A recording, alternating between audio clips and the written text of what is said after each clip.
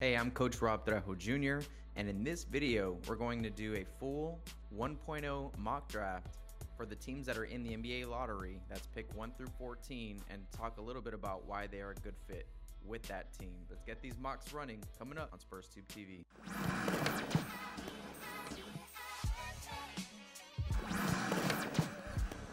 All right, so let's talk about the first 5 picks. The lottery played out with Orlando getting the first pick, OKC number 2, Houston Rockets will have the 3rd pick. The Sacramento Kings were the team that snuck up in the draft and landed the 4th pick, and then pushed the Detroit Pistons out of the top 4 to pick number 5. So let's talk about the Orlando Magic. I've been talking about this draft as if there are no clear number 1 picks. Like, there's not a definite number 1, but you have 4 really good potential players in this league, and they all kind of do something different. It really just comes down to what Orlando is trying to do. Are they trying to fill a need, or are they trying to just get the best player available? And when you have the number 1 pick, you're there for a reason. You get the best guy, and in my opinion, the best NBA prospect is Paolo Banchero, 6'10", power forward out of Duke, freshman, 19 and a half years old. He averaged 18 points, 8.5 rebounds, 3 assists, 1 block, and 1 steal for Duke this year. To me, he's the clear number 1 guy that I feel most confident in that is going to have a successful NBA career. Honestly, you put him on the Orlando Magic and they're moving in the right direction. No brainer, Paolo Banchero. Next, you got OKC, because there's so many needs on OKC. Or are you going for best player available? Are you trying to pair anything with Shai Gilgeous-Alexander? Is Shai Gilgeous-Alexander the piece that you want to build around for the future, or is he just a temporary placeholder right now for OKC? That's the mindset going into this draft. And I'm drafting a guy that can do a lot of things for you, especially on the defensive end, that has the upside on the offensive end, and that's got to be Chet Holmgren, 7-foot power forward out of Gonzaga. He can play your 5 if you want to. He's 20 years old, 18.9 points, 13 rebounds, 4.9 blocks, 2 assists, 1 steal per game. A little Chet Holmgren next to a little Poku. They're starting to get long and athletic. I like it. You got H-Town on the clock. Houston right now, I think you actually do start filling some spots on your roster, some other starting caliber spots. You got Jalen Green, who's awesome. I think you go with a guy that can play off Jalen Green, and you go Jabari Smith, someone that can complement the guys that you have right now. And you're going to draft the best floor spacer in the NBA draft this year that can be on your roster for a long time, and that's a 6'10" small forward out of Auburn, Jabari Smith. Going to play really well the young players that they have in Houston that can get up and down the floor. Expect him to get a lot of open shots. 19 years old, 21 points per game, 9.3 rebounds, 2.5 assists, 1.3 blocks, 1.4 steals. The guy can light it up, man. This guy is buckets. Sacramento is very interesting to me. I have no idea what they're all about right now with this 4th pick. They snuck up and got it. That's good. It's valuable. It's a valuable asset for them. But they just traded away Buddy Hield and Tyrese Halliburton. I mean, you can obviously just tell that they're not about draft picks right now. They're about winning right now. So can they get a guy that's going to help them win right now at the 4th spot? I'm not too sure. So if I'm going to be honest with you, I think Sacramento ends up trading away this pick by the time it's all said and done, because they just traded away for Sabonis, and now they're rolling with Sabonis and De'Aaron Fox. I think they continue to try to push that envelope in that win now mentality and prove to the guys that they have on the roster that they're not looking to rebuild, that they're done. They're like, we're not good at it. We're not going to rebuild. We're going to try to make the playoffs now. I think that's what they're going to end up doing when it's all said and done. But for now, they have the 4th pick, and they're going to select the next guy I think that they can put on that squad that can play with those dudes that won't take the ball away from De'Aaron Fox. Because obviously, when you have a good point guard or good guard like Tyrese Halliburton, and he takes the ball away from De'Aaron Fox, Sacramento's going to have a problem with that. Well, let's draft Keegan Murray, 6'8" power forward out of Iowa, 21 years old, 26 and a half points. The guy was a bucket. One of the best big man shooters in the draft this year. 1.7 assists, 9.8 rebounds, 2.2 blocks. So mediocre defending the rim. He's really going to be your power forward that can stretch the floor. Your pick and pop guy. And I think if you want to run with Sabonis and Murray at your 4 and 5, go small, but really be able to be skilled at the big position, you go with Murray. Then you got the guys who are a little bit disappointed in this draft. That's the Detroit Pistons. But hey, man, you got Cade Cunningham last year. Don't be selfish. You guys will be all right. They're gonna go ahead and take Jaden Ivey. Now I know you got Cade with the ball, right? And do you really want to draft another guy that's really good with the basketball? Yes. The answer is yes. You put another guy capable next to Cade Cunningham. who can score, dribble, create his own shot. It's only going to do, like, in this NBA, you have to have two really good guards. I've been saying it for a long time. That's why Phoenix blew it when they could have had Luka and Devin Booker on the same team instead of fighting right now in the playoffs. They could have had their backcourt of the future. That's the NBA today. You don't need bigs anymore. So you go ahead and you draft Jaden Ivey. He's a 20-year-old, 19-point per game guy, 5.6 rebounds, 3.5 assists. And we saw in the tournament what he's absolutely capable of doing, and that's taking over games. So you put a guy just like that next to Cade Cunningham, and you're locked in at your 1 and 2 for a long time. That might make Killian Hayes a little bit expendable. All right, let's move on to pick number 6 through 10. The Indiana Pacers have the 6th pick. The Portland Trailblazers have the 7th pick. The New Orleans Pelicans have the 8th pick. The Spurs have the 9th pick. And Washington are sitting at 10. Let's go ahead and talk about Indiana first. Coach Rick Carlisle's there. They drafted Duarte last year. They just acquired Tyrese Halliburton in that trade we're talking about. So they're a very sneaky good team. You really don't know which way they're going to go next year. You know, are they going to be really competitive and good, or are they going to try to stay here in the draft? If Coach Carlisle is still there, I'm pretty sure they're trying to win now. So they get a guy that can help them win now and complement some of the other guys that they have, and that's Jeremy Sochan out of Baylor. 6'9", power forward, 18.9 years old. He's actually pretty young, one of the youngest, like bottom 3 or 4 youngest players in the draft.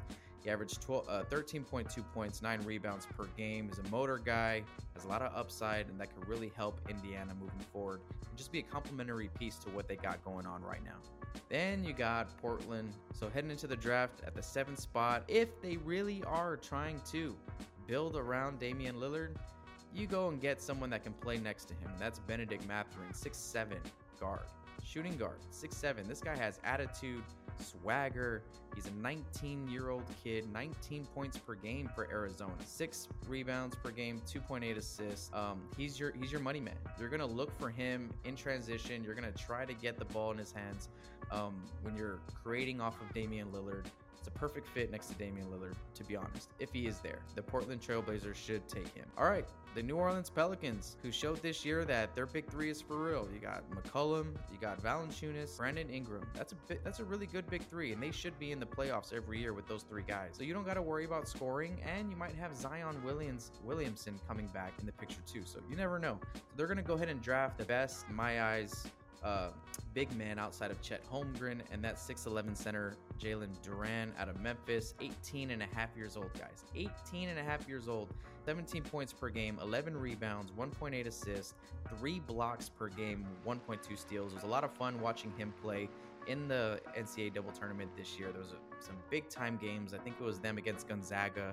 Really showed that this kid is a smart defender, capable of switching on small players, and is extremely versatile on that side of the floor, and is a huge lob threat, and just, you know, is just a modern day like Jared Allen from Cleveland, right? Something like that Jalen Duran has in his bag. Do you put him in front of Precious Achiuwa, who got drafted a few years ago, talking about Memphis big men? I think you might. We'll see. Precious is pretty good. Obviously, Wiseman, we haven't really been able to see, but Memphis definitely has been putting out some of the best big men in the draft over the last few years. So Jalen Duran's that next guy. Now you have the Spurs at number 9. Looking at the table in front of them on who's available, if you want to go guard, there's a couple of guards out there, but I think the Spurs actually look to get bigger, because I think Jakob might be on the board this offseason, but we'll see. That's just a thought I had. No inside news or anything. Even if he is there, you back him up with Mark Williams. We really didn't have a backup center. Another Duke kid. You know the Spurs love those Duke guys. He's 17 points per game, 11 rebounds, 4.3 blocks. Again, we saw him play in the tournament as well. I was extremely impressed by him game to game. He was just showing me more and more of what he's capable of doing and how he can hold down the paint. Next, you got the Washington Wizards drafting at number 10. I think they do look for that guard that has all that upside. And Shaedon Sharpe was projected to be one of the top picks in his class. I think the top pick in his class. And what happened with him is he ended up opting out of high school early. So he joined, Kentucky, but he didn't play for Kentucky. And now he's going to be in the draft, right? So really he had no college career, right? But he was the best player his age in his draft.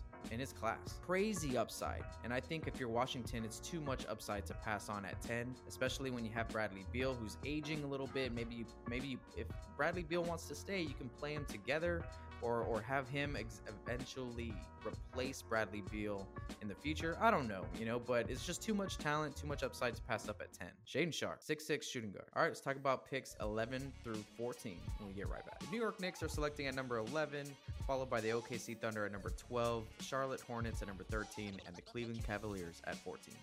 The New York Knicks, I feel, are going to do the right thing and get a guy in there to help this team get better offensively. Obviously, Coach Tibbs is a defensive-minded guy, but Johnny Davis is one of the best shooting guards in the draft. 20 years old, 20 points, 8 rebounds, 2.2 assists per game. The guy is a bucket. He's a legit bona fide scorer. Give him the rock.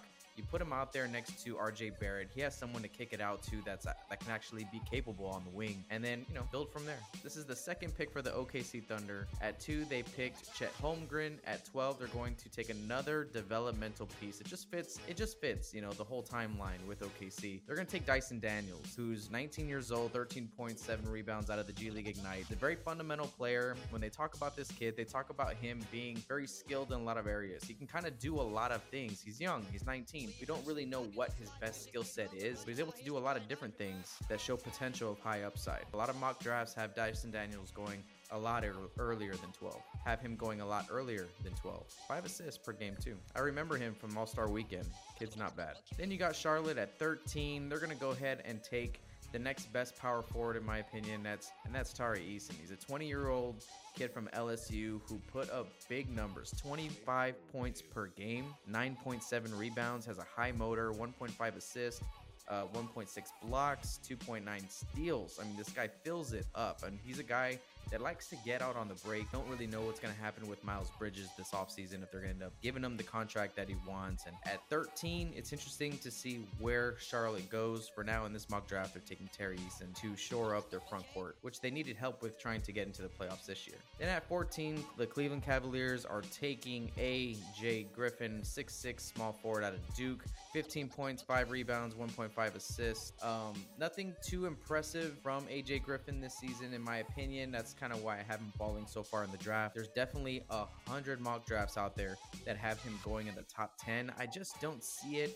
Maybe there's some comps there between him and Jimmy Butler. That's a tall order for a guy like AJ Griffin. He's a guy that's very strong, very athletic, plays kind of low to the ground, but is like a bully too as well. He's extremely long, 6'6", long wingspan, 18 years old. Again, very young. There's a lot of very young kids in this draft, and AJ Griffin is one of those that could have a huge upside, and is a capable guy, I think, getting to the rim at this level coming out of college. Now, where he develops in his decision making and his IQ and his shot ability off the catch and all that stuff, we'll see how that translates to the NBA as well. But for now, Cleveland's going to get a nice pick here at 14. They can use the help, not knowing what the future entails for Colin Sexton and that backcourt. He's a small forward, but he can probably play 2, 3, maybe even handle the ball a little bit in certain situations. And that's going to be the mock draft 1.0 version from SpursTube TV. Make sure that you guys check out the channel, and if you want to become part of the channel, if you want to become SpursTube TV content, join the Patreon. $5 a month. You get to send and upload video responses, video questions, takes. I'm going to open up the channel to my Patreon members who go above and beyond and join the Patreon to support the channel, help it grow, help it do awesome things in the future. That's going to be it. I'm Rob Trejo Jr., SpursTube TV. We're opening the door to Spurs Nation, to this channel, saying, hey, you want to get your voice heard? Come on in. You want to send a video to be put on the channel? Just come on in. Come on in. We can work with you. Come on in. Love this community here on YouTube. Patreon.com, SpursTube TV.